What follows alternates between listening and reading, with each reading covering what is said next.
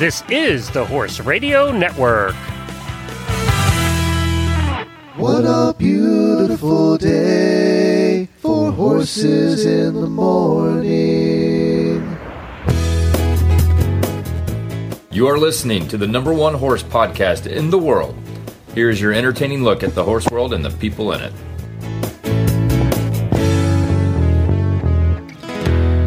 Well, good morning, everybody. I am Glenn the Geek in Ocala, Florida. And I'm Jamie Jennings, and I'm in Norman, Oklahoma. And you're listening to Horses in the Morning on the Horse Radio Network for September 16th, episode 2520, brought to you today by State Line Tack. Good morning, horse people. Hey, you made it to Wednesday. Only 3 days left till a weekend full of horsey fun. Lucky for you, you have Jamie and Glenn to get you through on Horses in the Morning. Well, good morning, everybody. Thank you so much for joining us. We appreciate it. Our thoughts are with everybody in the Panhandle. I noticed some of our listeners posting that they're hunkered down right now because Hurricane Sally, which was expected to hit at a Category 1 and hit at a Category 2, it's moving. This is a hurricane moving 2 miles an hour, Jamie. Oh, my goodness. So it's been coming up and raining on them nonstop for 24 hours. They've already had 20 inches of rain in some places in a day, and they're expecting 2 to 3 feet before it moves out. Oh, my goodness. So, yeah, it's raining. Can we take that and go put it on the West Coast? I know. That'd be great. That's all we would need. We'd put out every fire on the West Coast right there. It's just nuts. But anyway, our thoughts are with everybody in there. And then this is going to head over to your old stomping ground, too. It's going to go over Georgia and hang around for a while and pour down rain. And we're going to talk a little bit about Georgia in the weird news segment because a couple of the actual stories came from Georgia. So I'm really pleased and proud to have Georgia in the news. Yeah. I'm glad it's not Florida, not for once. Anyway, I'm sure I could find something. Dr. Loving is coming on today, going to speak to us about conditioning your horse and how to measure that progress. And that's in the Horse Nutrition Podcast Health segment. It's Crappy List Wednesday, and Jamie brings us also some weird news. But I have to start today with perhaps the most exciting horse news that has come out in the entire year. Are you ready? Oh, my goodness. Now I'm ready. Well, I am very excited to announce that it's about time that the National Toy Hall of Fame announced its 12 finalists in the running for the toys this year that will be selected. 3 of them will be selected to be in the Toy Hall of Fame. And I'm going to go over what they are and tell you why it affects the horse world, okay? So, okay. Baby Nancy, don't know what that is. What is Baby Nancy? I have Nancy? no idea. Bingo is on the list. And that's being voted for by every old person in Florida who plays bingo. Jenga is on the list. Light Bright. Gosh, you remember Light Bright? They still make that? I don't know. Masters of the Universe. Risk. Played a lot of Risk in our day. Sidewalk Chalk. Now, I don't think of Sidewalk Chalk as a toy, but I guess it is. Tamagotchi. Don't know what that is. Oh, Tamagotchis were those little egg creatures because I was teaching riding lessons at Champagne Run. Hey, Mom, can you get your phone there so it's not like ringing in the show? I was going, is your phone ringing? You never leave your phone on. Oh, it's downstairs. Okay, don't rush down the stairs, Mama. It's okay. It'll die. It's fine. Tamagotchi was those little eggs. When I was teaching at Champagne Run Farm, all of the girls that took lessons had to get their parents to babysit the Tamagotchis or whatever, because they are like little virtual pets that you would feed. Oh. And this was back when it looked like a digital watch, it was really pathetic technology, but it's on the list for being in the Toy Hall of Fame. And then Yahtzee, which, all of us have played Yahtzee at a time or two. But the reason I'm bringing this story to you is because there's 2 other things that have been put on the list this year to be voted for the Toy Hall of Fame. Breyer horses are one of them. Yay! So there you go. And also, I, as an adult, would never own a bunch of Breyer horses that are staring at me right now from my desk. And then the other one is My Little Pony. Ugh. But Okay, I started thinking about the My Little Pony edition. And I was like, okay, where is the National Toy Hall of Fame? Okay, it is in Rochester, New York. I now can see if the if the My Little Ponies become inducted into the National Toy Hall of Fame, do you think that Rochester, New York is going to become like the Mecca for bronies to descend upon before they die bucket list to see their My Little Ponies in the Toy Hall of Fame? The Toy Hall of Fame. Well, or think of the hotels that are going to get booked. It's going to be amazing. You know what's interesting is people. I wouldn't say you grow out of your Breyer horses, but you grow out of that phase where they're an obsession, like all the kids that go to Breyer Fest every year. Yeah, totally. That'd be so weird. But My Little Pony people never grow out of it, apparently. They just grow up to be bronies. I think that people find My Little Ponies when they're older. Whereas us Breyer girls, we stay Breyer girls. Yeah. So you're going to make a trip to Rochester if it makes it... I don't know. Breyer has a lot of competition. Sidewalk chalk, for instance. Oh, man. I mean, the stiff competition. Yahtzee. Sorry. So apparently 23 members of the National Selection Advisory Committee submit their top 3 choices, and that's how. They'll also do a player's choice where the public can vote for their top 3 favorites. So that's happening now. Where do we go vote for Breyer? I would think that the National Toy Hall of Fame, there must be something on there. Okay. That would you could vote. All of you would go vote for Breyers to be on the list because I doubt the 23 right there. Okay, is it? You're supposed to select one. Well, you can do one vote per day. I just voted for Breyers. Boom. Oh, good. Thank you for not voting for My Little Pony. I appreciate it. Well, I think that they can wait. They can wait. I agree. All right, let's do some Daily Winnies. They can't wait.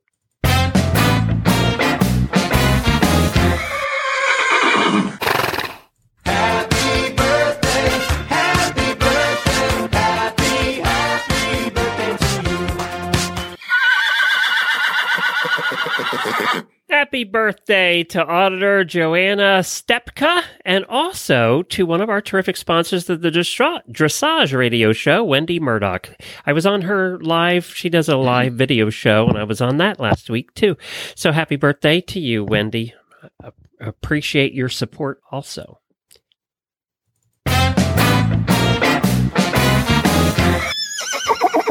Well, I had some drama with the horses in training yesterday, and I want to give my daily win out to the owners of Malachi because they are in a bit of about Malachi on Monday. I know. He was doing so good, and he is doing so good, and I've been on him a couple times, and he's really coming along with leading and getting baths, and he's just doing so well. But I realized when I would go to turn him with the long lines that the second you would put contact with like the left rein, he would fling his head in the air and be very unhappy. So I asked his owners, I said, do you have his wolf teeth pulled? No. Okay. Well, we had the equine dentist out last year and she said that he didn't need it. And I was like, well, he's 3 now and he's got a bridle and he needs his wolf teeth pulled. And so wolf teeth are those little teeth right before, they kind of where the bit sits. And so not every horse has them, but young horses, when they're getting the bridle put in, need to at least be checked for him. And he's never had his teeth floated, so it's time. So I said, my veterinarian will be happy to come out and do it. And they said, well, no, we have an equine dentist. And I was fairly trepidatious about having an equine dentist come out, but they said they'd used her before and it went great. So they got a fairly quick appointment and the dentist came out and I was up here doing retired racehorse radio and I dipped down there real quick. They'd blown a fuse in the barn. So I would go in there and I go to put the fuse back. And I said, does he have wolf teeth? And she goes, yes, he does. But I can't get them. I can't pull them. So I just filed them down. And I was like, wait a second, you have to pull them. You can't leave them in the gums. I'm like, it's a really gruesome surgery. I know, but you got to get that little thing and stick it up there and basically kind of crack the teeth down out of there. It's really gross, but I had it done with Zara. I've had it done with every baby horse. They have to have them pulled. Yeah, well, I couldn't get them, so I filed them down. They're still there. Right. But they're still there. So I call my vet and I'm like, hey, The equine dentist that they hired, which by the way, I don't recommend. I'll just go on record. Y'all can send me your nasty emails and I'll tell you this is exactly why the equine dentist couldn't get them out. So I call my vet, which again, I don't use equine dentists. I know you do, Glenn, but that's your thing. Yeah, but he's I also call my a vet. He's a veterinarian too. Oh, see, there you go. Yeah. So I call the vet and I'm like, hey, There's I a need lot you of to come states out. where you have to. You have to be a vet. Yeah. And in Oklahoma, you have to be a veterinarian to sedate a horse unless you have purchased and you're under the guide, like technically working for a veterinary clinic. So this lady brings her son out. She's out there doing the teeth and all this. She files them. Now I call my vet. I'm like, hey, I still need these teeth pulled. What do I do? And she was like, she filed them down? And I was like, yeah, she told me she rasped them all the way down so they wouldn't affect. And she was like, oh God, that's really bad. And I was like, well, why is that really bad? Well, apparently when you file them down, there's nothing to grab a hold of to pull. Right, exactly. So now there's little pieces of bone in his gum and his teeth that are in the gums. And she's like, now the only thing you can do is take him to a surgical facility, lay him down, and pull them out. So if they leave him there and just see what happens, what bad could happen, or could he just go the rest of his life with them like that? Or will they grow back? She told me that he will never be comfortable with the bridle, ever. Because there's basically little fragments of tooth in his gums. And she said he will never be comfortable. She said we need to report her to the veterinary board. We need to, I was like, I think they should sue her for the job she did. I mean, it was a terrible thing. I mean, you would think pulling wolf teeth is like the fundamental reason that you would be an equine dentist. It's like the most basic part of it. Mind you, the horse was barely sedated, fighting the speculum when I was down there. And guess what? He couldn't eat for the next day and a half. So it happened Monday night. This morning, he seemed to be comfortable enough to eat. I mean, he is a mess. So I'm like, I can't put a bridle in his mouth again with these teeth. I can't willingly cause pain in a horse just to get him trained.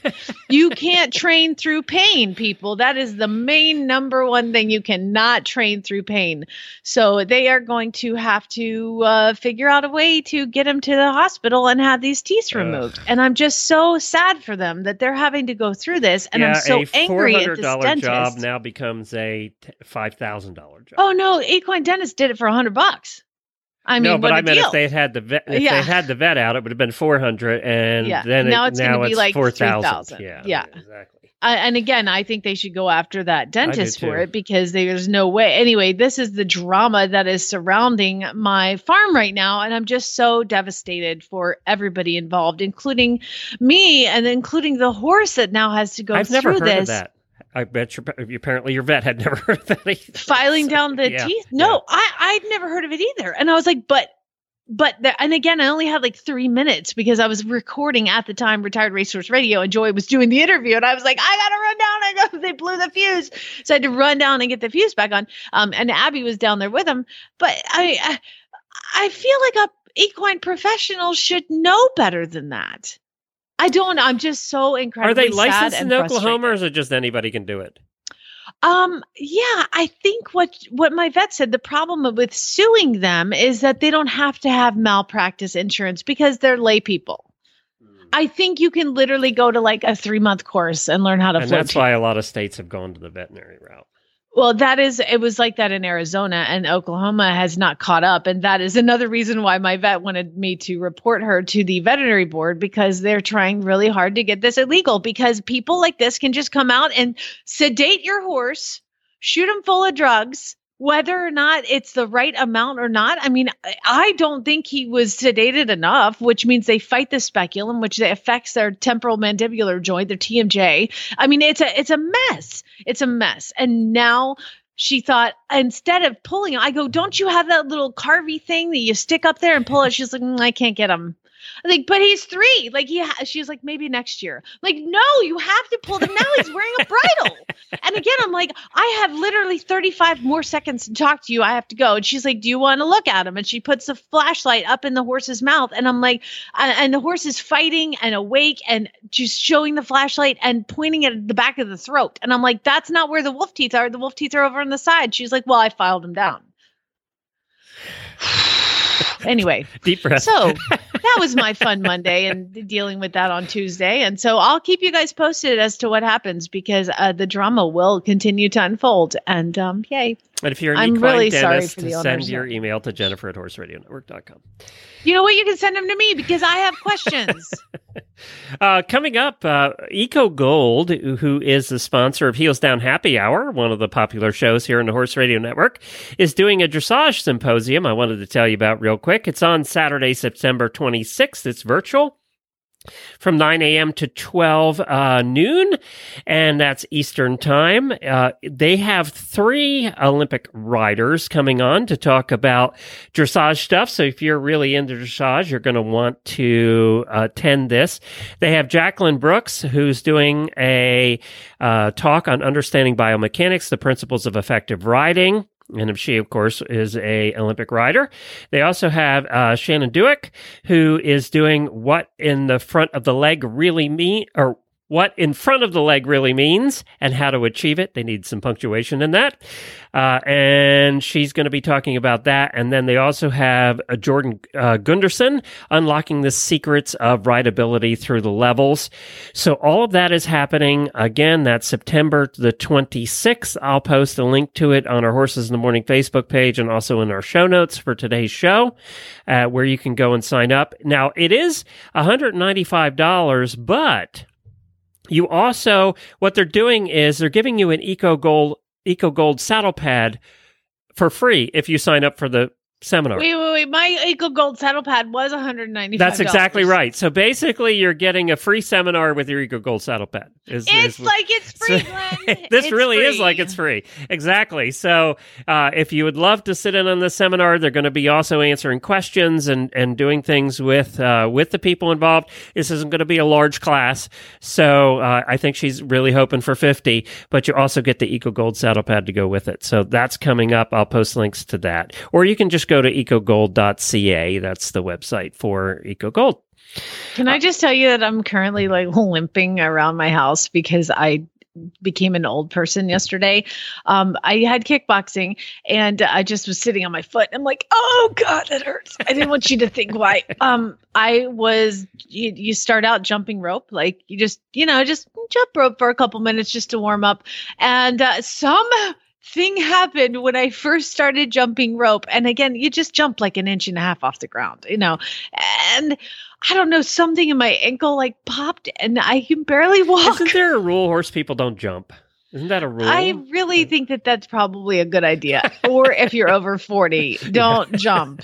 Anyway, I was just sitting on my foot. I was like, oh, I didn't want you to hear me groan and wonder what was going on. Carry on. Well, Sorry. Crappy List Wednesday. I found this. Actually, I switched gears here. I was going to do a different list, but this isn't such a crappy list. It's actually a good list. But I wanted to talk to you about it because you've dealt with a lot of people buying horses right now and looking for horses and all of that. And you've been helping people look for horses. And this was posted by Team CEO Eventing out of Lexington, Kentucky. And they've been on our show before, actually.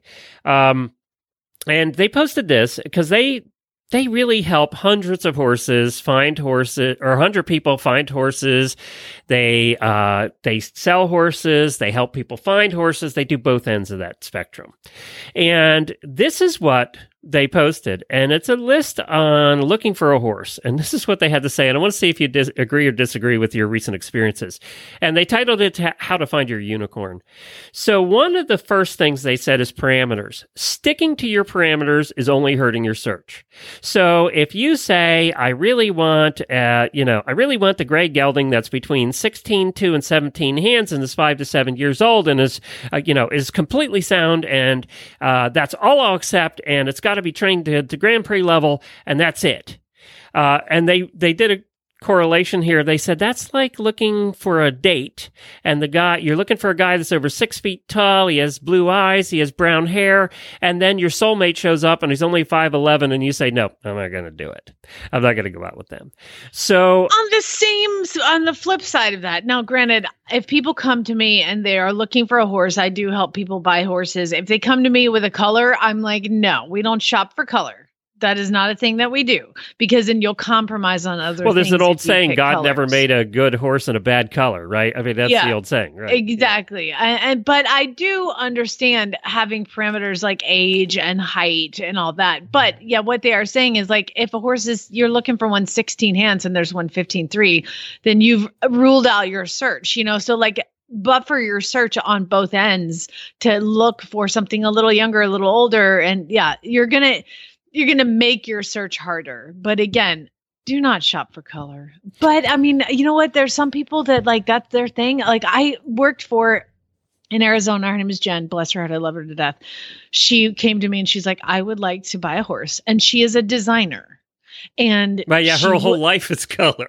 It's all color and like design. And she was like, I want a gray mare that is 16-1, and I would like it to that. I was like, stop. I was like, no. Currently, she has a bay horse with not a lick of white on it. Funny how that works. Yeah. Number 2 on this list was asking the wrong questions. When people call about horses, I tell them what kind of rider he needs and what the horse wants to do for a living. And this is what you do. Yet people still try and take horses and make them into something they're not, right? I mean, it's still a big problem with people buying horses. And usually if they worked with somebody like CEO Eventing or you kind of got to feel where this horse is going to go and what's it going to be good at and what it's not going to be good at. I mean, people have come out to try horses and I'm like, this is not going to work very quickly. Or they call and they say they're looking for a horse that is going to do this. And the horse that I have for sale, I know the horse. I know what job it's going to do. You know what also sucks is that people kind of criminalize people selling horses. Yeah. Not everybody selling a horse is doing it because they want to get rid of the horse. Yeah, not everybody's a dealer, a bad dealer. I like selling horses because I like training horses. I like educating them and finding them their career path. I can't keep everyone and show everyone and do all the things. I actually prefer to train them. And there are people like that. So look for good people when you are buying for horses. This is an interesting one, and I like what she says here, wrong priorities. I always teach my students this lesson. My keeper horse is a 4-year-old, was the worst mover in the barn. Choppy trot, canter like a tractor, pads on his feet, and some seriously unimpressive knees. I pulled him out of the stall for you at a sales appointment at 4 years old. You would have told me to put him away. He then won 3 events as a 5-year-old, and he went on to be her best horse. So she says, unless you're trying to literally win the Olympics, you don't need the best mover in the barn. And I love this next sentence. This next sentence makes me so happy. Find the horse that makes you smile, that you want to ride every day, the one that you can train. Yeah, the one that's very true. Especially most people, the first priority should be something safe. Something that is not going to hurt you, because if it hurts you, then you're not going to want to ride it every day, right? I mean, that's exactly. what it comes back to that, right? It does. Now that doesn't mean you're going to, that there's not a horse out there that like you're working with. There are horses that aren't perfect when they come and you're helping them get beyond their issues. Well, they're trainable. But, yeah. Horses can be trained. That's the great thing about it. I looked at a horse for somebody, a client, and the girl had posted on social media her like whole entire journey of 2 years with this horse. And he was a monster at the beginning. And by the time I took this client out to see him, he was great. And she was like, well, I know we're Facebook friends and you saw, and I was like, girl, you trained it. Like you got through all that. Somebody had to get through it. And she got through it all. And the horse was awesome for this kid. There you go. So I love that sentence. I think that sentence should be put in front of everybody shopping for a horse. I'll say it again. Find the horse that makes you smile, that you want to ride every day, the one you can train. I like that one. This is you're going to really relate to this one. Maintenance. The number of people who put in search ads, absolutely no maintenance, or ask me if he has to wear shoes. So you're telling me if I can find the perfect unicorn that will make you happy for the rest of his life and that it will never need anything, that's the one you want. Every horse needs maintenance of some kind at some point. It's just going to happen. I mean, maintenance is including teeth floating, wolf teeth pulling, or vaccines, shoes if needed, horseshoes, foot trimming, all the things. And that's just the basics. So I really...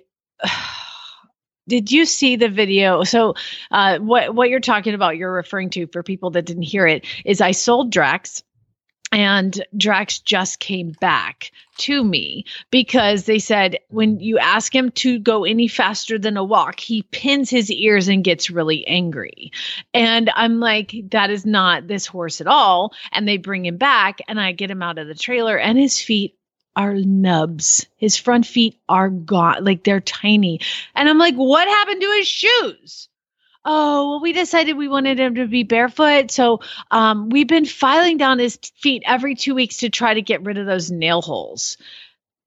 What? He's a 16 three-hand thoroughbred that has tiny feet anyway, and then you pull the shoes. And I had already told them, 5 out of the 7 horses I own are barefoot. Just the ones that need shoes, get shoes. So he needed shoes. So we put shoes on him, and I told him he needs shoes. And they brought him back, and I ended up buying him back. Well, Abbey Road, he got shoes. Some miracle, my farrier was able to tack some shoes on him. And lo and behold, Abby rode him yesterday and he was like magic. It was like magic. He's like, oh, it was forward and big and nice and collected and just feeling good. So your horse is, look at the horse that you have or that you want. Look at the horse and decide what they need. And if you need that, do that. If you don't need that, don't do that. You know what? This horse scares me a little bit. I can fix it at home. Somebody told me that one time. I was like, they were riding the horse and I trot and the horse starts trotting and they were like, oh, about to fall off. And I was like, okay, I think this is a little too much. No. We have a trainer. The husband was actually on the ground. He's like, we have a trainer. Okay, well, but it doesn't really matter because like she can't ride the horse right now. Like this is not. No. It'll be fine. We would really like to have him. We'll we have spend a trainer. tens of thousands of dollars on the trainer. And I was like, but no, because this horse is not like this is going to go down the wrong path. By the way, that was somebody that was interested in Drax. And they messaged me yesterday. We've been taking lessons. We're much better now. Is he still for sale? I didn't write back. The other thing they talk about is vetting the horses. And, this is a misconception, too. They've been talking a lot about this on the sales and breeding episode here every month on Horses in the Morning, because they have a vet on every month talking about the vetting process. And what he said is every time we vet a horse, our job is to find something wrong. We will find something wrong with the horse because no horse is perfect. We're going to find something wrong. It's your job to decide, is that something wrong going to affect what I want to do with this horse? So don't be surprised. There's no perfect vetting out there. Every horse, especially when you're talking about OTTBs, they're going to have an issue of some sort. It's whether you can live with that issue for what you want the horse to do or what the horse is capable of doing. So I think that a lot of people go in thinking that the vet, when they get it vetted, it has to be perfect. It's never going to be perfect. Yeah. Do I love riding this horse enough to manage whatever the issue that it has is? You know what? I wouldn't pass a vet. Look at me. No. Yeah, and I certainly wouldn't. My God. Neither one of us are going to pass a vet, that's for sure. No, but I'm pretty darn friendly and safe. And people tolerate us every morning, so look at that. I know, it's weird. All right, let's talk about State Line Tack, and then we're going to get to our horse health report. I was over on State Line this morning, and one of the things I saw over there is, believe it or not, did you know what date it is? It's September the 16th. Do you know what that means? Another 2 months, it's going to be freaking cold in a lot of places. So right now, over on State Line, they have brought in the winter blankets and turnouts. Oh, no. Yes, they're here. So, and they have some of them on sale already. So you can go over there. You can find a bunch of Tough One stuff. You can find Weather Beta. You can find Rambo. all the different rhino, all the different types of blankets there right now. If you want to get an early start, if you're looking at your blankets from last year and they didn't survive, then head on over right now. They have 8 pages of blankets on here. Oh, Miles, the Andalusian needs a blanket. Oh, more shopping. Yeah, there you go. And colors seem to be in this year. There's a lot of colors. Now, usually I get a preview of all the blankets because we go to the trade shows, but there were no trade shows this year, so I didn't get to see all the pretty colors and everything. Pessoa has some great colors out, and we're talking everything from lightweight sheets all the way up to heavyweight blankets that you get when you live in Alaska. But you will find them all right now at State Line Tack, and you're going to get an early look at the complete season of blankets that's coming up. They have all different sizes too, from little tiny ponies and minis all the way up to draft horses. But it's that time to start thinking about that. Head on over to statelinetack.com right now. There's a big banner on the homepage where you'll find all different price points as well. But they seem to have them all on sale for around 20 to 35% off. statelinetack.com. Of course, I like the best ones. This Weatherby to Comfort Tack with the neck already on them. Oh, so nice. Yes. You get pretty cold there now, so blankets are a little different story than when you lived in Arizona. And what happens is it's cold and rainy. So if you have a regular blanket, then, their necks get wet and the water just runs down their chest. So I've started buying those Comfortac with the necks are like the necks can't even be removed. They're not even detaching. The Comfortacs work too. Some of the ones that have the necks, the water still goes down the neck. Yeah, they're all one thing. I love these. And here's the problem is that I believe it was Horse Lovers that had them on sale a couple years ago, and they only had one color. So I bought every one of my horses a blanket. All in different sizes of the same color. And now, son of a, I'm like, which one, who's you need this to one? spray paint on the side. One of our listeners actually sent me little name tags, but they've come off by now. That's not enough. You need big spray paint on the side. I know. It's a great idea. Just spray paint the number 82, 86. Yeah. I took a Sharpie and I wrote on it, but I'm pretty sure it's gone by now. You need some graffiti on those blankets. I'm like, somebody needs pink, somebody needs purple, somebody needs unicorn patterns. I don't know. All the things. Today's Horse Health Report is brought to you by the Horse Nutrition Podcast on the Horse Radio Network. The Horse Nutrition Podcast covers topics you will love, and it highlights the world's most extraordinary horses, how they're trained, and what kind of nutrition they're given. It's part of the Purina's Full Rein documentary series. Go to purinamills.com/fullrein to see them all. The latest episode is all about vaulting horses, so you'll find that on there, and you can find it also on any podcast player. Now, Jennifer had a chance to catch up with Dr. Loving, who's been on our show before. She's out of Colorado, and they talked about, ironically, one of the things that you do have to worry about when you're showing your horses or out doing anything with them, and that's conditioning. So they got into depth talking about conditioning, and we're going to take a listen to that. And we got more coming on after that. We got some weird news. We also have a special guest, Charlotte, our para rider extraordinaire. Charlotte, our friend who got a new pony, just did another show over the weekend. So I thought what we'd do today with all the bad news going on is have Charlotte on to lighten our day up because she's just having the best time with this new horse. That's coming up as well. Here we go. And I'm so happy to welcome back to the show Dr. Nancy Loving from the Loving Equine Clinic in Boulder, Colorado. How are you today? I'm doing great. How are you all doing? And we're all doing great here. As fall approaches, many parts of the country are gearing up for the fall finals.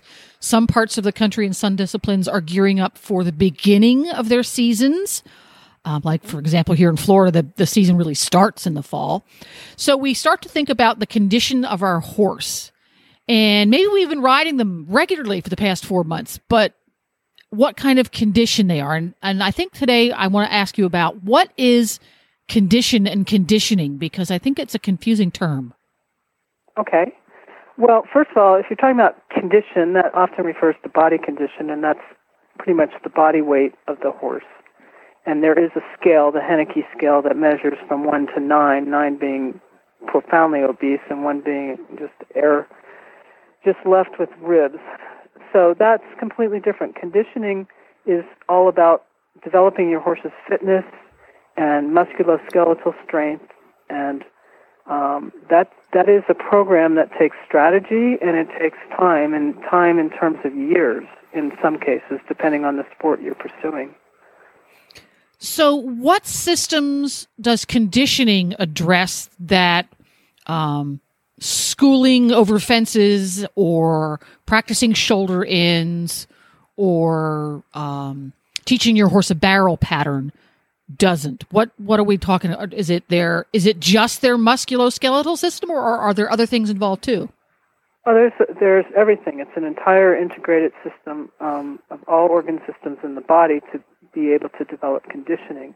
And I think the examples you gave, schooling over jumps or whatever, those are training exercises. And what that does is it develops the horse's it develops their neurologic system and their musculoskeletal system to do those tasks, but it also is more about their skill level, particularly with the rider on their back. In contrast, conditioning is all about the actual physiological changes that take place by developing fitness. It's no different for people, really, when you think about getting in shape. And you're not going to go, here in Colorado, you're not going to go climb a 14,000-foot peak in the mountains if you don't have some kind of muscle strength. In horses, what you're doing is developing each system, and they all take different amount of time. For instance, the cardiovascular system may be developed to a pretty good place in 3 to 4 months, in contrast to something like the ligaments and tendons, which take 6 to 12 months, and bone can take as much as 2 years to develop to peak fitness. So people have to be committed, and you have to really start out with building a strong foundation. I mean, it sounds very obvious, but it's sometimes people miss these steps, and then the horse develops injuries. Yes, and they're all too common, unfortunately. So you talk about a plan is important. Does every discipline have a different plan, or do all disciplines start out at the basic level with the same plan and then they branch off after that? Yeah, I mean, the first step is to develop what people have historically referred to as legging up. So you want the horse to be able to develop their leg strength and all their elasticity in their tendons and ligaments that aren't very elastic in the first place, but you want all those tissues to be able to take the punishment of moving over ground. And so we start with a program called long, slow distance conditioning, and that basically is just what it says. It's as the horse gets more and more fit, you go longer periods of time under saddle, and there's not a lot of speed involved. You're trying to get the heart rate up to a certain point, which with aerobic conditioning for non-sprint sports would be trying to get the heart rate up between 130 and 150 beats per minute. And that starts to develop the cardiovascular system. So not only does that help fuel the muscles with blood and oxygen, it also helps develop the skin system so that it can sweat properly and relieve the heat that is incurred with musculoskeletal activity. Really? I never thought about that. Interesting. Yeah. You say that you can actually condition the body to sweat efficiently and effectively. Yes, absolutely. What happens is you open up more capillary beds. Not only are there more in number, but they're more in size. The enzyme systems in the body that optimize the use of fuel, which in this case is food, learn how to use that fuel in the presence of oxygen, and that gives the horse stamina. For sprint sports, they need to be taught how to use their fuel in the presence of no oxygen, which is called anaerobic metabolism. And there are a lot of byproducts that come with the anaerobic metabolism. So it's good for the horse's system to learn how to get rid of those metabolites as quickly as possible. Things like lactic acid, for example, that drives fatigue. So each sport is different, but the starting point is to develop a strong base. And I mean, literally a base, and strong legs, a good heart output, in addition to all the training exercises that a person does to develop their skill set. So is there any predictor as to how long it takes to get a horse, I'm going to use my air quotes, conditioned? Or is it completely dependent upon the individual horse and his discipline, or are there parameters or generalizations you can make? There are generalizations, but you have to look at several factors. One is the breed of the horse and what your sport's going to be that you're going to pursue. You need to look at the weather conditions of where you live. For instance, Florida's hot and humid. Colorado's, can be hot and dry, and the horse has to develop different kind of ability to dissipate heat. You have to look at the rider weight and tack and equipment compared to the size of the horse, the terrain they move over. So there are many different factors. You can make some generalizations, though, that you should plan if you do a regular long, slow distance starting point, that's going to take 3 to 6 months to develop that horse. It also has to take into account the horse's age and also if they've done any other kind of athletics before you put them into this other pursuit that you're going to look out for excelling in. So there are individualized programs that you're going to have to tackle. You can't just say, oh, well, I'm going to pull my horse out of the barn, hasn't done anything, he's, 500 pounds overweight, I'm making up a number, but the horse is overweight, and that horse is going to take longer to develop the condition than a horse that's already been doing some athletics and is in good body condition. So if you've got a horse that is in regular but light exercise, you ride 2 or 3 times a week and you ride around the arena and you jump some jumps here and there and you go for trail rides on weekends sometimes, but your horse is not in a conditioning program. Right. Is it a good idea, if you're going to get serious about a conditioning program, to have your regular veterinarian come out and get sort of a starting point so that if things go awry 3 months later, that you can compare here between what's going on now and what was going on then? Yeah, that's an excellent point, Jennifer, because I really recommend to everybody, especially during in most parts of temperate part of the United States, you're going to have your vet out for spring shots. And that's a good time to have that person evaluate the horse's soundness so that you have a starting point. Because otherwise, if something develops, say, instead of if you hadn't looked at the horse in March or April when you're doing spring shots, and now we're into June or July and there's something not right, it's going to be very difficult to determine whether that was something that was simmering along back in the spring or had it been there longer. So if you can have your vet put eyeballs on that horse twice a year, it will really save you a lot of aggravation and frustration to be able to track down a musculoskeletal problem. Yeah, that sounds like a good idea. And one final question. When you've got a fitness program, you've got your horse, I'm going to use my air quotes again, he's fit, it's competition season. Is getting the horse fit a straight line? Does he get fitter and fitter and fitter and fitter and fitter and fitter and fitter? Or is he get fit and then you have to give him time off and then you have to get him fit throughout the season when it comes to conditioning? Well, no. I mean, here's the thing. Horses, like people, need time off, and they don't decondition as quickly as we do. Of course they don't. I hate that. Yeah, no. If we're sick and we just sit on our couch for 3 weeks, we're going to decondition. But a horse can take 4 to 6 weeks at least to decondition. So if that horse needs a little bit of a rest for a strain or a sprain or a little bit of something going on, then you can pretty much bring them back to work at full speed within 2 or 3 weeks. You go back to a little bit slower and shorter program. But it's better not to run your horse into the ground. And I think people think that more is better. But once you get a horse to a peak level for athletic competition, you just want to keep them tuned up. You don't want to I'll take endurance horses, for example. Once a horse is really fit to do 50 or 100-mile rides, you don't have to keep running them into the ground on 30-mile rides, training rides. You need to just keep them at a point. Otherwise, their musculoskeletal system is going to suffer injury. And that can be said for any sport, whether it's barrel racing or reining or roping. These horses are just putting a tremendous load on their hocks. And you have to save those structures, so you don't want to overdo it. So it's better to try to do versatile training so that you get out there, like endurance horses should do cavaletti work. They should do arena work. They don't have to just get out there and just hammer through the miles, trotting, canter. So mix it up. Make them a generalist. Give them other opportunities to use their brain and develop new skill sets. A dressage horse should get out on the trail, for instance.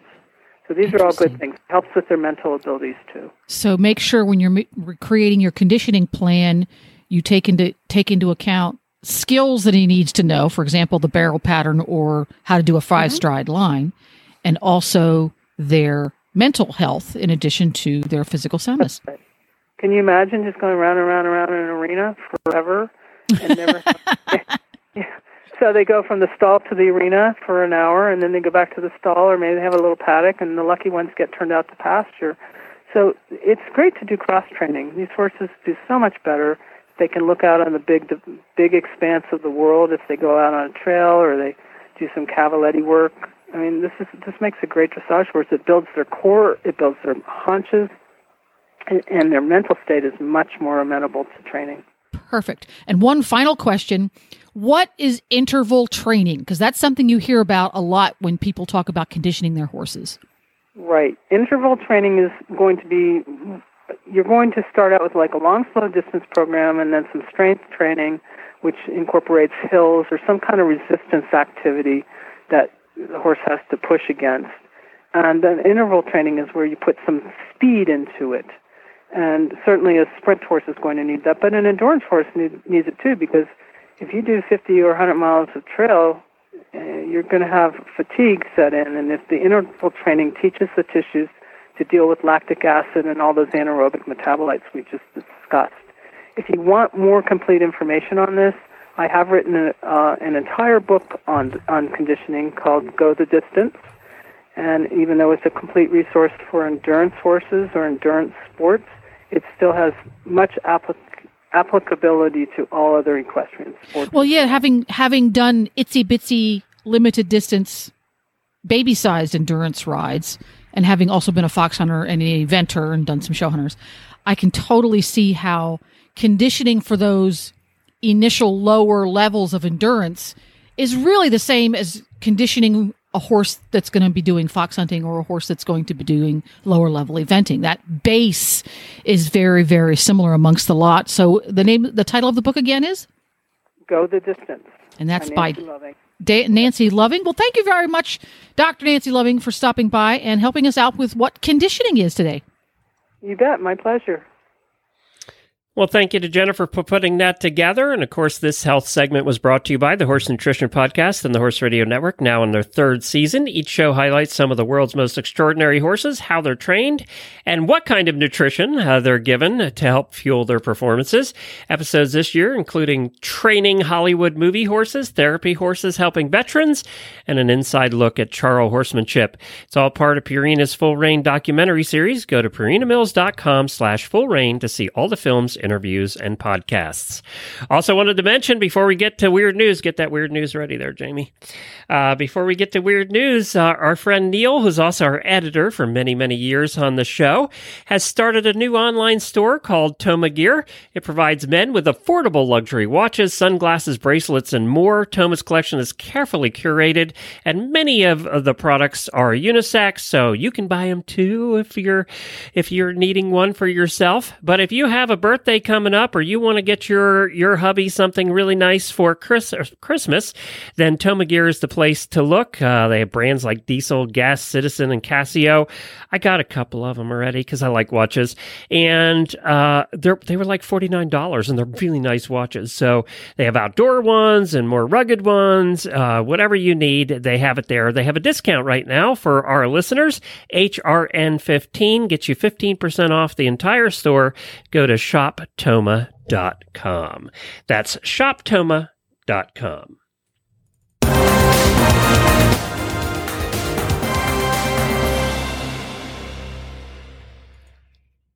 Are you there, Jamie? That was your cue for jumping in on weird news. And I don't have Jamie. I'm right here. Oh, you're back. All right. Sorry about that. Oh, my God. You muted me. I've been trying to talk the whole time. That Toma Gear, I looked at the website, and I'm pretty sure that stuff is hot. He knocked I hope over not. I own a couple now. I'm like, why is that so affordable? It's strange. I know. Sorry about that. I had you muted and didn't even realize it. All right. Well, the first weird news. I start over. Give me my music. Okay. I would like to thank Nicole for sending me this, although I'm not sure I would like to thank her because it's so disturbing. Weird news. We're going to head to Tennessee first, Glenn. We're going to go to La Follette, Tennessee. A La Follette woman. I'm just going to read the first sentence and you can do what you want with it. Okay. Oh, wait, no, I can read a little more. A La Follette woman has been charged with public intoxication after police said she was found chewing on a miniature horse's mane while topless near Summers Road last week. A lot going on there. There's a lot going on there.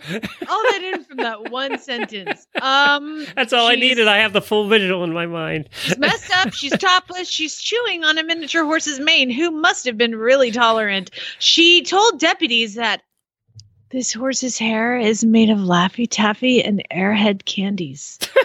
Yeah, that's my guess is my visual of what this woman looks like is not what this woman looks like. People admitted to deputies. Are you sitting down? Okay. Are you ready for this? Yeah. I'm going to drop the bomb. She admitted to deputies that she had taken methamphetamines. No, really? The homeowner also reported to deputies that she had been eating grass and dirt from a fenced-in area where there are horses. Oh, great. Yeah. Why she was topless and made her way to the farm. Fiber. I do not know. But I can't thank you enough for sending me that. I will say that we've all eaten a lot of horsehair, but it's not been intentionally. It doesn't taste like candy. No, it does not. It does not taste like Laffy Taffy. And I'm guessing that the grass where they go to the bathroom is not going to taste like candy either. Hey, if anything, here's your lesson. Don't do meth. Yeah, that's a good lesson. Oh, you played the music? Yeah. Play it again. Okay. Come on. Now, this time we're going to head to Georgia. And all of this is on video. So you can actually, just so you know, I don't make this stuff up. This is in Georgia in Douglas County, which is just west of Atlanta, very close to Atlanta. The Douglas County Sheriff's Office said an unnamed deputy was serving civil papers at a home during the encounter. Now, typically, she will leave her car door open as she sometimes has to quickly retreat from vicious dogs in the past, so she has to jump in the car. So, she did not expect to go back into her car to leave and find a goat in the front seat of her vehicle with a mouthful of her papers. So basically, while she had left her car door open to serve the papers, a goat jumped in and ate all of her paperwork from the day's activities, I guess. Then it jumped out, head-butted her on the knees, and knocked her down and took off with her papers. I saw this video. There were papers everywhere. It's amazing. Just so you know, I can't make this stuff up. That's a day she'll never forget. Oh, she got razzed. When she got back to the station, oh my God. They did say that at the end, even though she was knocked to the ground, she was not physically harmed in the incident. And at the end of the day, we all got a little laugh out of it. I bet they did. I bet you did. She has nicknames now we can't even say on the show. Exactly. Okay. Let's head up to Maryland, River, and Annapolis. They call her Butthead, right? I mean... Butthead it is. Police in Maryland, we're getting phone calls. This is super creepy. There was reports of a casket bobbing up and down in the river as people were driving their boats by. And this is the Maryland River, And people are freaking out because there is a casket floating down the river, bobbing up and down. And so, it even went out on the local radio station. It was like, there's a casket in the South River. It's a tributary of the Chesapeake Bay near Annapolis. And so they sent all their resources. The Department of Natural Resources police were dispatched to the river where they did a hydrographic operation team to go out and get the casket out of the water. And looking at the video of this, it looks like a casket that's been buried for quite some time. So they pull it to the edge of the river And what did they discover? I don't know. Would you have wanted to open that door? No! But it wasn't a casket. It was that somebody's dock had fallen in the water and was covered in mold. It literally looks like a casket. It is. Look at that, Chad. It looks like a casket. It is an old stair-steppy metal concrete thing. Why it was floating, I don't know, but it legit looks like a casket floating in the river in the whole city. I know we have listeners up in that area, so y'all let me know if you'd heard about this and what you thought about it. It's a concrete slab, they said, resembling a coffin, sparked complaints of a possible hazard in the water. I don't know, maybe a hazard like a carcass. Just a million. The place you hear about that is New Orleans, Louisiana, where they bury everybody above ground, and then it floods. That's where you hear about it. Just be a reminder to everybody: save your family some money and some trouble, and just get cremated and spread somewhere pretty. Because you don't want to be the body that they find in the Maryland River floating up and down and have the whole city freak out. Nobody wants to be that guy. And we're having 3 feet of rain in that area where those caskets are right now. So there you go. Yeah. One more for you. Okay, good. You got some fun ones today. All I can picture, though, is that topless lady chewing on a mane. That's You can't make that up. I would like to now head up to Paterson, New Jersey. That's right. We have a lot of New Jersey listeners as well. And a woman spotted as she was, I think, just driving slowly down the neighborhood. She spotted an emu. There was an emu running down the road in a New Jersey northern city, Paterson, New Jersey. A woman spotted the long-legged bird, called animal control. Animal control comes out. This is a 4-foot tall emu, and they are not certain whether, and I love the line in this, officials were not sure whether the bird had escaped from a farm or was just running out in the wild. How many emus in the wild are there in New Jersey where they're like, you know what, it could have been just in the wild. I have really never seen an emu in the wild, to be honest. Chief Animal Control Officer John DeCando told the NewJersey.com the emu appeared healthy. He could not determine its age or sex, but, quote, I can tell you it needs a bath. They had to cram it into a dog crate. I don't know. It was and again, there's video and photos of this emu stuffed into a dog crate. I can tell you, we have a big emu farm here. It's actually right across the street from the New World Equestrian Center here in Ocala. Oh, that should be fun. And there must be 100 of them out there. And I have to be honest, they all look like they need a bath. Okay. You and I, we're animal people. I wouldn't be able to tell the sex of an emu either.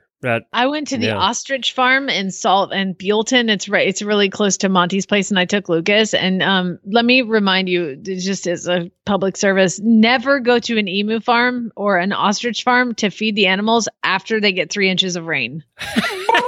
Oh God, it was so gross. Lucas never. He was like, "Do I have to give them the rest?" I was like, "Just throw it over the fence and run." There is nothing that smells worse than birds. It's chicken farms are awful. I mean, they smell awful. 3 inches of mud and ostrich poop, and there's emus out there. It was just, it was gross. And I'm like you said, I'm an animal person. Here, let's cleanse everybody here. There. Now we're cleansed of that thought. I'm just glad they didn't find the topless lady chewing on an emu. Yeah. Oh God, that does not taste like Laffy Taffy.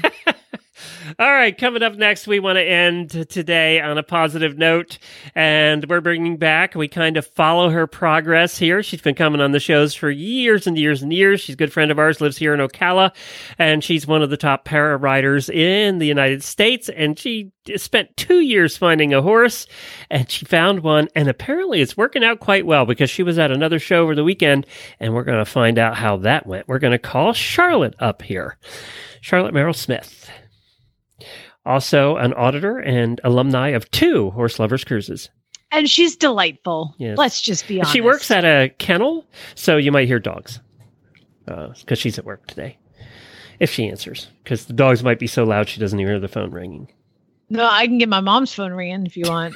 Put that on the show. Yeah, we already had that once today. Come on, Charlotte. You're supposed to be on the show. Bless her heart. She got so frantic. I'm like, don't hurt yourself. Charlotte, are you there?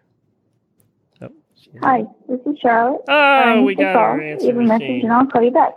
All right. Well, we'll give her a try here in another minute. We'll try. Okay, and if give you want, Charlotte a I call. can do Charlotte. Yeah. How was your show this weekend, Charlotte? Oh my God, I love Gigi. She is the best. And I'm going to do her a little more animated because typically she's not very animated. She gets a little bit nervous being on the show. So I'll do Charlotte as Charlotte. Glenn, Gigi came out and was in the show and got a 72.2 in the grade 3 individual test. And here's what I actually hear in my brain. Oh my God, I love my pony. She's so wonderful. She's so pretty. Her name is Gigi. We got a 72.2 and I've been doing horse shows and I'm absolutely in love with like my pony and like everything is so perfect. And I'm glad that I waited 3 years to find the exact perfect horse. Even though shopping was hard and going through all of it, I am so glad that I waited and found my perfect unicorn. And she's gray. Oh, I was just going to say. Good morning. Good morning, Charlotte. How are you? Well, thanks. How you guys doing? Good. Jamie just described your whole weekend. We couldn't get you the first time, so she played you, and it sounded like you had a great time. Oh, that's so cool. I'm glad we have that connection. Yes. Jamie and I. Oh Yeah. my God, Charlotte, your horse is so pretty and I just love it so much. So please tell me everything about like this past weekend. I have to know. Well, it was great. She's really fun. She's definitely got a little more spice than my last horse, but I need that, for the top levels. But it's just really fun. That's the best thing about riding, right? When it's fun. What remind us what make and model she is. She is a 16-3-hand Royal Dutch warm blood mare. Royal. 9 years old. Well, yeah, I didn't even know this, but a KWPN means she's royal. Oh, wow. Ooh, that sounds fancy. Do you have to bow every time she comes in the room? Salute. Well, I just have to say my head is always below her head, so I'm okay. Good point, Charlotte. So you went to a show this weekend, what, a 72 again in a grade 3 test? Yep. Yeah. That's pretty cool. It was really fun. And there's definitely some places that the places where I got nailed are easy to fix, or not easy, but they're fixable. What's mostly piloting errors? What's her strong point? What's her strong points? Where does she do really well? Where are you getting the 7s and 8s? Her consistency is really good, and one of the coolest things is that her halts are really good. And she really she brings her briefcase to the ring. Like, she knows when you go up the center line, you want to think medium up the center line. That's what Janet Foy told me. And so that it's like, boom, here we are, sort of thing. So she's very good at just. Well, that makes sense because she's royal, and when royalty walk in the room, you know they're in the room, and that's what you want to do. Here's what I want you to do. Most people will go up the center line, Charlotte, and like do their medium trot and like halt, but you're coming in the center line like medium trot, and then boom. What I want you to do instead of salute is I want you to have a microphone and drop it. Just drop the mic, girl. You're here. Now, next time I do that, because as a para, I only salute with my head because I have 2 whips in my hand, so I can't do that. So I just nod my head. So next time I'm going to think of my head and nod and go, boom. Here you go, girl.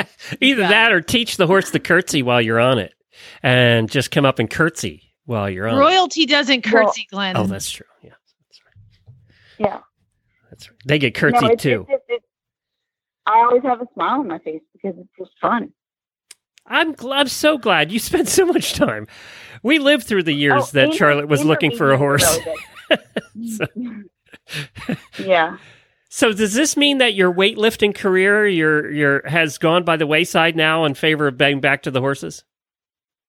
Well, so if I had all the energy in the world, I would be going to doing both, because I could do the gym before work, then ride, but that's not working out so well. So yeah, I haven't been CrossFitting for really at all. Yeah, CrossFit is Don't it's tell. It's 100% commitment. I mean, it's a lifestyle, people to do CrossFit. So I think personally riding horses is way better. So good call. Well, I'm having a good time. So far, so good. Yay. Well, I'm excited for you. We're going to see you in the Olympics someday with this horse. Actually, I'm going to go in the Paralympics. Okay. Well, all right. I'll give you same that. thing. Same thing. I'm sorry. They're at the same time. It's Olympics. We're gonna. No, it's always 2 weeks after the regular Olympics in the same venue because it's parallel to the regular Olympics. Ah, got it. Well, you're going to be there. Is this horse going to take you there? Okay. Is this a Grand Prix horse? Yeah, I'd like to. Well, yeah, sure. Good. Yeah. Perfect. Well, and it's a little smaller than her last one. She said 16.3. I think her last one was like 19.2. No, he was almost 18 hands. Yeah. You had to lower the ramp to get on this one. They did make me a smaller ramp. And it's funny because I'll be going through my tests in the arena. I'll be like, oh my gosh, I'm already around that circle. My other horse would be like, okay, turn. And Gigi is now like, boom, all done. It's like a total sports car. Well, I'm glad you traded your station wagon in for a sports car. And thank you for joining us today. We really appreciate it. Go pet the doggies for us, okay? Oh, yeah. Okay. All right. Thanks, Charlotte. Thanks, guys. Bye. Bye. I'm so happy for her. You know, we spent a lot of time with Charlotte over the last couple of years because she didn't live too far from us. And it's much more difficult to search for a horse when you're a para rider. You know, she's paralyzed from the waist down, so she has to have a horse that can accept that and can accept that she's not going to use leg, right? So she has to have a horse that's trained to a certain level, and she wants to be an Olympian. So you have to have the horse that has that potential, but also is at a certain point already. Remember that list we did earlier on the how to find your unicorn? Yes. Charlotte had parameters. She stuck to it. Yeah, she needed asked the right parameters. questions. She had the horses that she couldn't do maintenance on because it was too much. She had vettings done. I mean, all of the things she did would have completely put this list to shame. Yes. The complete opposite. But again, when you're a para rider looking for a horse that you can ride without using any leg and also go to the freaking Olympics, I think you have a right to be picky. Yeah, exactly. And she waited and she found the one, you know. And in the meantime, she went to the top levels of CrossFit while she was waiting. So it's not like she sat around doing nothing. Yeah. You know, she's an amazing person. When you see some of her pictures and stuff at her house, I can't believe she's still friends with you. When you see some of her pictures, she used to be a marathon rider. She used to be a marathon biker, and she had the kind of bike that you would sit in. It's real low to the ground, and you pedal with your hands. And she used to do marathons that way. I mean, I think I could maybe get a quarter mile with one of those bikes. Glenn, you have a bike. It's an electric bike. And I can get a marathon. I can do a marathon on my electric bike. I can do a marathon in my car. So look at that. We're amazing. Hang on, auditors. We're gonna be back. Hey, I do have a note. There's no live shows the next couple of days. We have brand new shows for you. They're just not live. So tomorrow is fox hunting. There'll be a brand new fox hunting show. I know that Tara and Jennifer did that, recorded it. It's ready to go for tomorrow. And then Jamie's going to be here with Debbie filling in for me. Don't worry. We're just taking the weekend off. We're going to go do something fun. So Debbie's going to be here filling in for me, so there will be a brand new show. It'll be out in your feeds. It just won't be live. And then next week, we're back like normal. So I wanted to make sure I mentioned that. Thank you to everybody that joined us today in the show, all of our sponsors, State Line Tack, especially our title sponsor. And head on over there right now to start taking a look at the blankets you're going to need. You know, they're practically free. You know, it's like they're free. They're free, Glenn. As Jamie says, they're free. It's like they're free. Get your ads in also for really bad ads to Jennifer at horseradionetwork.com. Hang on, auditors. We'll chat for a minute. Spay, neuter, geld, you guys. I'm going to wake up.